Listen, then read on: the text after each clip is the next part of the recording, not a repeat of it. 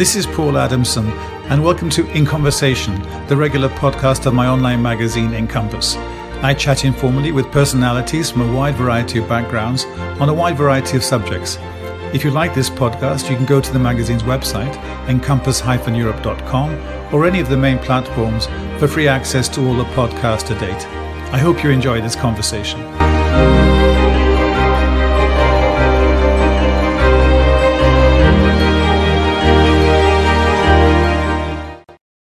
My guest is Charles Grant, the director of the Centre for European Reform, and I should point out that I'm a member of the advisory board of the CER.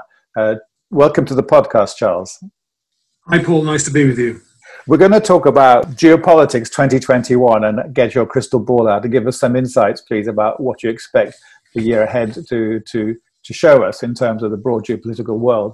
We're going to try and cover as much of the world as possible in the next half hour or so, but obviously we can't cover everything. But I cannot resist the temptation but to start with Brexit, but not on the usual trade aspect side that have been covered by many other commentators, including many of your CER colleagues, but on the foreign policy side. And why, in your opinion, did the UK government, if one can believe what is being reported, did not want foreign policy broadly to be part of the Brexit talks?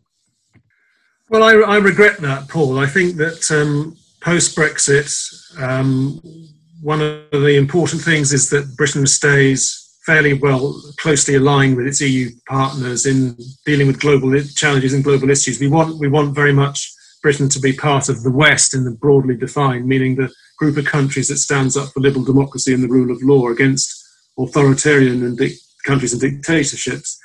And the British government decided not to have any structural links at all to the EU on foreign policy.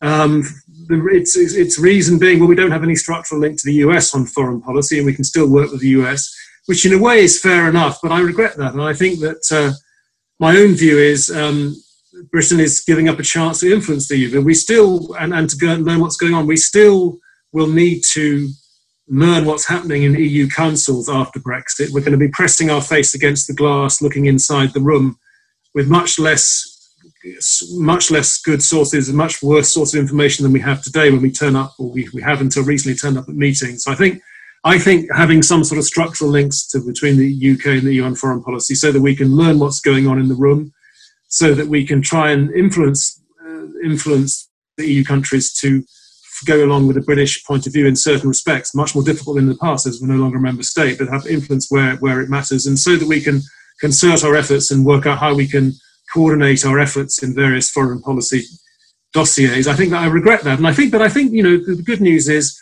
there's plenty of time to change that. I mean, I think one thing we've learned from the Brexit deal when you read it in detail is almost nothing settled in the long run. It's a very thin Brexit deal on trade, security cooperation, foreign and defence policy. It's very thin, but there's no reason why future governments, Labour or Conservative, won't come into power and say, well, actually, we'd like to have less friction at the borders on customs than there is today. Maybe we can do a deal with the EU and a little bit more alignment for a little bit less friction at the border on foreign policy. Why not have some sort of structural link, a sort of coordinating committee, so that we can talk on a regular basis to the EU about foreign policy or defence challenges? There's no reason why future governments can't build on the deal we have. That is a basic framework. But I think my own view, Paul, is that for the next 50 years, we're going to be in non-stop negotiation with the EU. If you talk to Swiss diplomats, they'll tell you that they've been in non-stop negotiations since the 1970s. And why would the British not also want to be permanently negotiating? Yeah, but let me interrupt by saying that, there's a sneaking suspicion in some member states and the European External Action Service that the UK has a kind of dastardly plan to sort of not pick off member states, but to deal bilaterally with key member states. Obviously, France and Germany in the E3 format, for example, dealing on Iran issues. And that might be a kind of behaviour model for the UK government in foreign policy terms going forward. Do you have any sympathy with that suspicion? Well, I think they're correct. That is what some people in the British government want to do. But it's not a dastardly plan. It's just a rather, in my view, foolish undertaking to try and, because the EU is a bad thing in itself if you're an extreme Brexiteer in the government, and there are plenty of them in the government, because the EU is a bad thing, you don't want to talk to it. You want to talk to the serious member states, the big boys around the table, like the French and the Germans and the Dutch and the Swedes and one or two others. So they will try and do that, but they'll soon find out that you can't influence the EU very well just through talking to the big member states alone. You need to talk to the little member states too, have a lot of clout in it. You need to talk to the institutions as well, which have quite a lot of clout in what happens.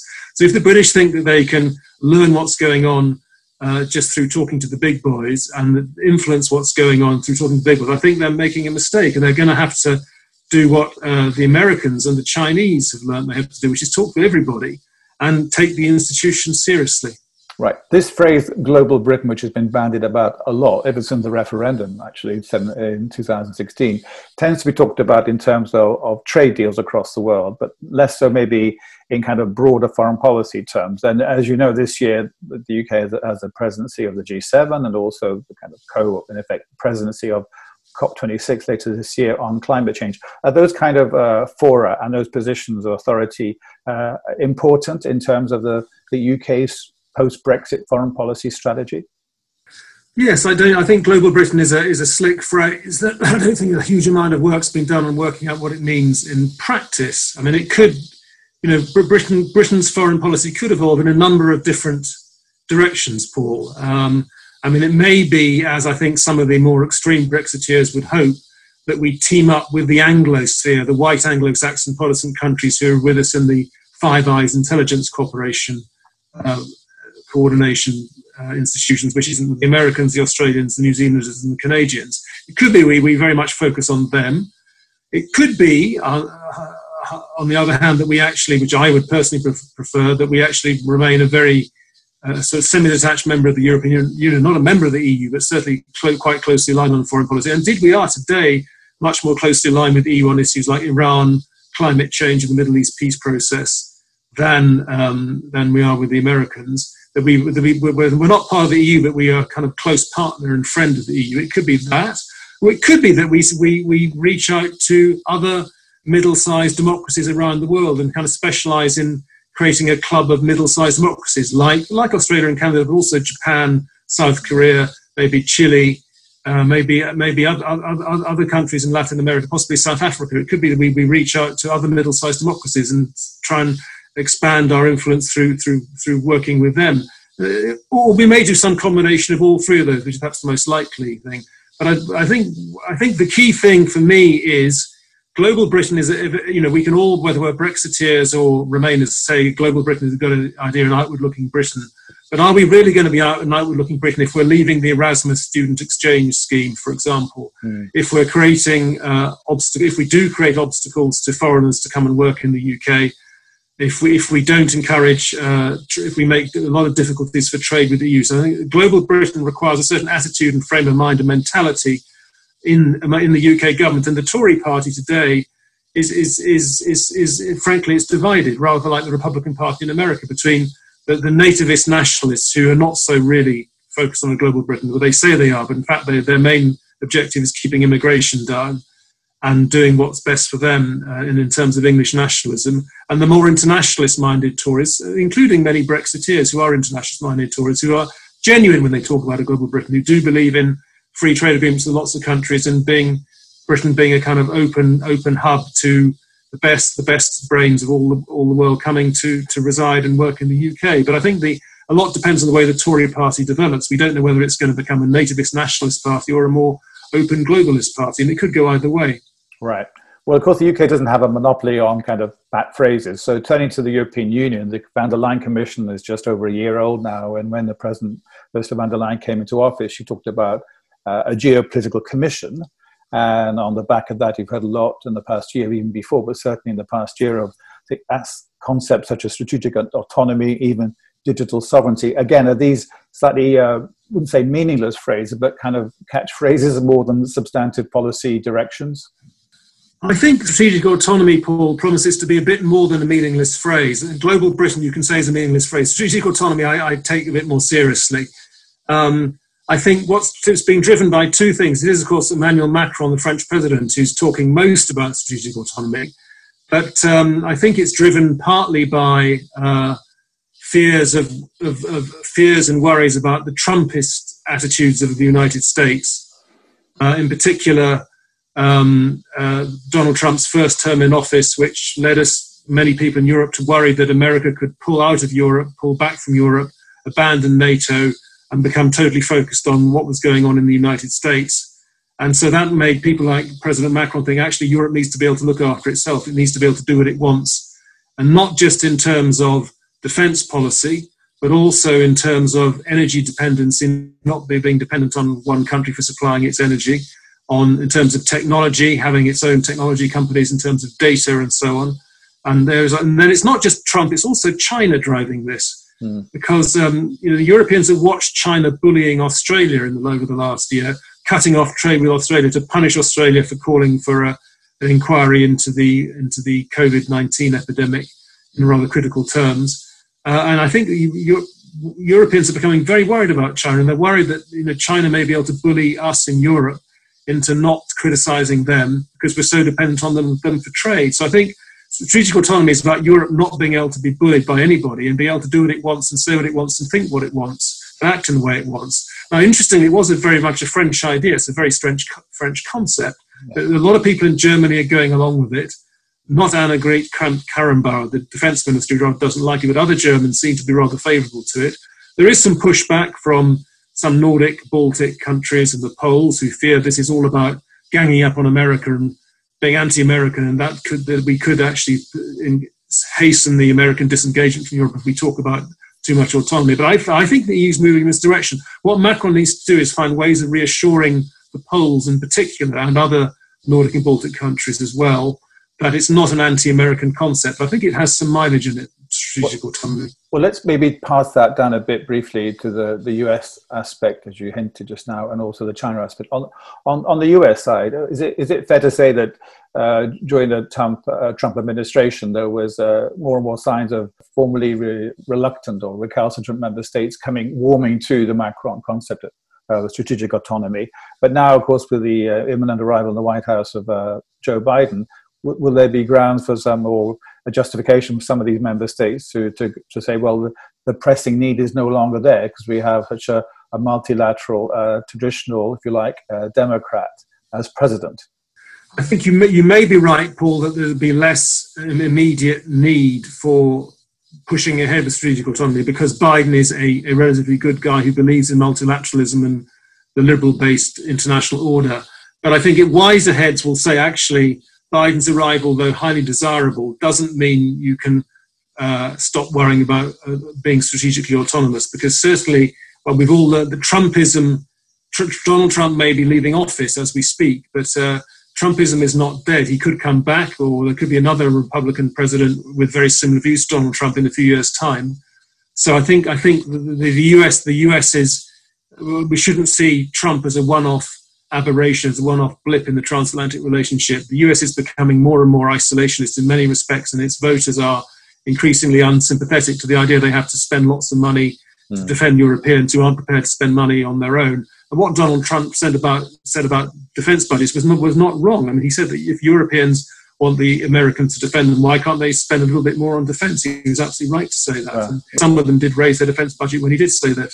Yeah, and of course Obama was saying that as well before Trump, maybe slightly more elegant language, but he was saying that as well, of course, when he was president.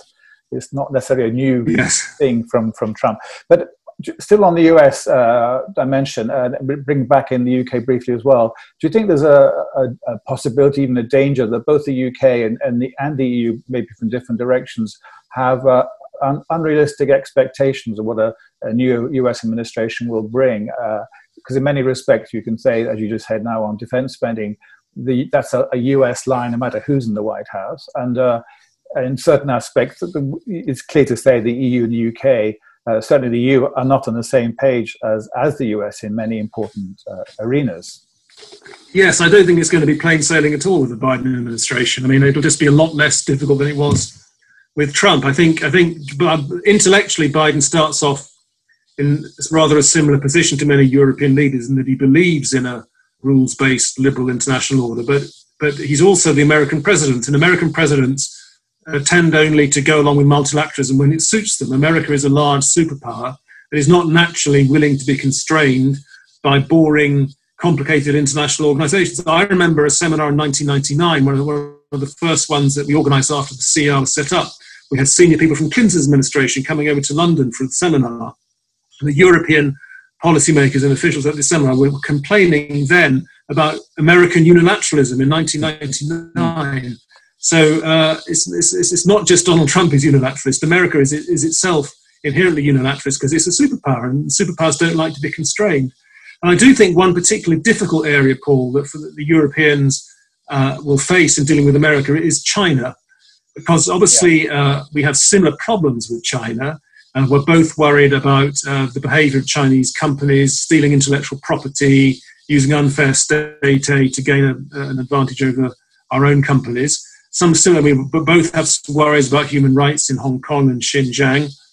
But there's a fundamental difference in our approach to China, which is that the Europeans are basically not as tough as the Americans, because we take an economic view of China. We have to have a close economic relationship. It's so important for our economy. Well, America, being a superpower, takes a geostrategic view of China as well as an economic view. And the American political classes have become much tougher vis-a-vis China in the last few years than they were before. So have the Europeans, but from a lower base. So my worry is that it will be quite difficult for the Europeans and Americans to work together on China, partly because the Europeans, as well as being left tough, they're just slower to move because it takes so long to get the Europeans to take decisions on these issues. Yeah. And partly because our fundamental attitudes are very different. The Americans seem to object to China being a rival to them and a growing power per se. They object to Chinese power and they don't like it. Well, Europeans are not really bothered by Chinese power. They're bothered by Chinese behavior on human rights or the way their businesses act or whatever. So I think it's going to be quite difficult to line up with the Americans on China. And we've seen in the last few days, of course, a little bit of tension already over this investment treaty that the Europeans drew up at the end of 2020, pushed ahead by Angela Merkel, to create easier rules for investors of China, for Chinese investors in Europe and vice versa. And Jake Sullivan, who's the incoming national security advisor of Biden, has tweeted that he's ashamed that the Europeans didn't consult us first before they went ahead with this treaty. So I think there are tensions already emerging. But why do you think the Europeans did push ahead with this comprehensive agreement on investment, CAI, to give it its full name? As you say, some member states and institutions are worried by, concerned about China's behavior, especially with its immediate neighbours. But nonetheless, kind of business interest prevailed. Is that the backdrop? I think the backdrop, Paul, is that Europeans are very, very confused about how to deal with China, particularly the Germans, who are the central country in European policy on China, because almost half all Europe's exports to China are from Germany. And I think, to be fair to them, it's not easy. On the one hand, economically, Germany and particularly German industry needs the Chinese markets, its car industry, its machine tools industry, and so on. On the other hand, everybody, including the Germans, are getting much more concerned about what they perceive as Chinese misbehavior. It's stealing intellectual property, abusing human rights, and so on. So on the one hand, Germany and driving the whole EU wants to have a close economic relationship and wants this investment treaty. On the other hand, they're very concerned about Chinese behavior, and they don't quite know how to square those two circles together. But at the moment, the EU is not being tough in terms of not doing treaties with China, and hasn't actually punished China because of what it's done in Hong Kong at all. I mean, tiny measures, but no significant measures. So I think the EU is not in the same place as the United States, which is much keener to be tougher on China because of its perceived misbehavior. Beyond the economic and commercial underpinning of this new comprehensive agreement on investment between the EU and China, do you think there's still a feeling in some member states, starting with Germany, obviously, that this is also a good way to keep China close to the West? And that even though it may not be in the immediate future, it's a way to keep channels of communication open in hope that China will change its behavior in other areas, especially in the area, obviously, of human rights. I think there are probably some people in Germany who take that view, Paul. There's this German phrase, Wandel durch Handel, you change people through trade. Right. I'm a little bit, my own view is I think they need to get real. It's not really happening. And they thought that about Russia for a long time. For many years, the Germans in particular went on thinking Russia will get nicer and behave better if only we can trade with it and draw it closer to us. And I think even in Germany now, on Russia, people have understood that just didn't work, and you actually do need to be tougher and more realistic in the way you handle Russia. I think Germany is going through a similar learning curve with China, that trading with China has not made China more respectful of human rights, more globalist and more favourable to the international liberal order as the Germans hoped it would. But it's harder for the Germans to really face that reality. because their economy is so dependent on trade with China. I think China is Germany's biggest trading partner.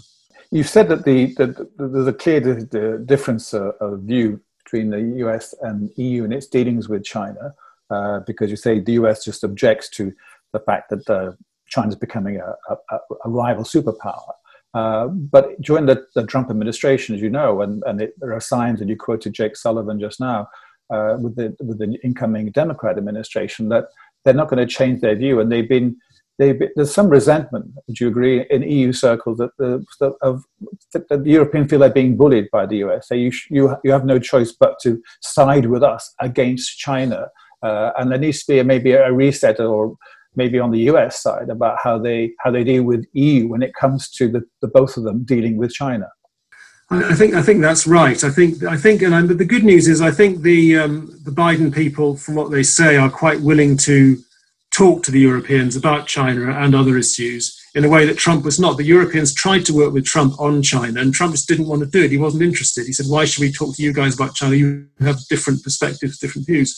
I think Biden's starting point is, let's talk to the Europeans about how we handle China. But as I said, it may be quite difficult to get them lined up in the same place, because the Europeans just don't have a slightly different approach to China. It may be easier on other problems like Russia or Turkey or Iran. I think that they're maybe easier to work together between the Biden people and the European leaders. But China's going to be difficult.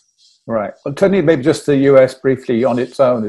How do you think the first year or so, given that time is of the essence, I suppose, if you're Joe Biden, there'll be the need to focus, for obvious reasons, on domestic politics, frankly, and the economy, given the situation they're in, rather than giving expression to all this newfound or reinvigorated, rather, multilateralism that we in Europe are very excited about. With the best will in the world, Biden, despite his very strong credentials in that area, simply won't have the time or the energy or even the justification to get too involved in the international side of his brief, but concentrate on domestic affairs. Well, let's see. I think, obviously, from Biden's point of view, the news from Georgia that is good. He will more or less have the Senate able to support him on quite a lot of issues. But I still think the domestic policy agenda will be very difficult for Joe Biden because he doesn't control the Supreme Court, which is strongly conservative now, 6-3. It'll still be difficult for him to control the Senate because he just needs one dissident Democrat to block his bill to get legislation through the Senate. And I think that Republicans are, still very strong in many states, in many areas. So it'll be quite hard for him to pursue a radical domestic agenda. Biden is himself a foreign policy expert. He's very interested in the world. He's got a very strong foreign policy team with people like Jake Sullivan and Tony Blinken in key positions. So I think, and he will see the damage to America's reputation that Trump has done. I think he will focus on the international issues because he's interested in them, and because for all the importance of the domestic agenda, it may be quite hard for him to get a lot through Congress. So, for example, his so-called New Green Deal that he was talking about in the election campaign, I don't see that getting through Congress at all easily. Right. Well, to finish off then, Charles, let's try and bring some of this together.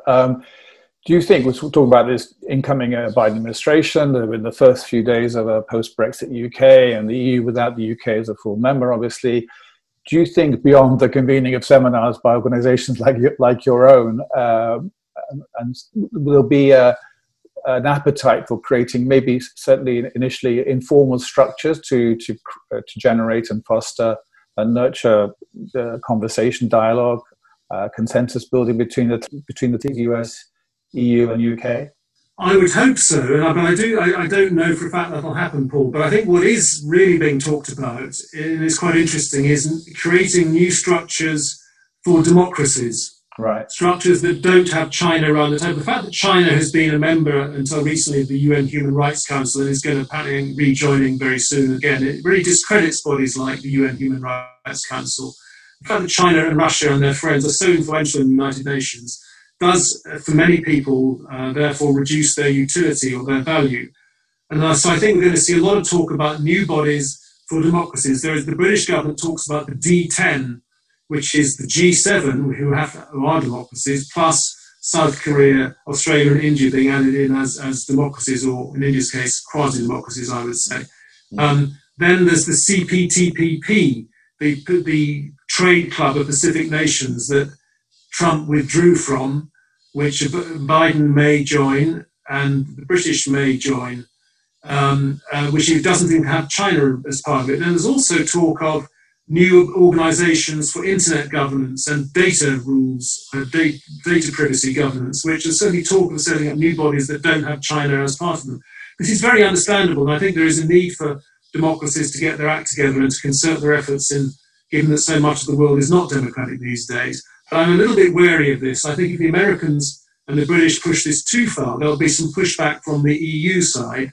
Because on the EU side, there's a strong view that if you want to discuss climate change challenges or pandemics or indeed trade issues, you just got to have the Chinese around the table. Maybe they behave in a horrible way sometimes, they're not democracies. But you have to have a seat for the Chinese. So I'm a little bit sceptical that there'll be a lot of progress on trying to create bodies that exclude China in global governance. I think we have to put up with the bodies we have, however inefficient and boring they sometimes are. All right. Well, much to look out for in 2021. We have to leave it there. Charles Grant, thank you very much for your time. Thank you, Paul.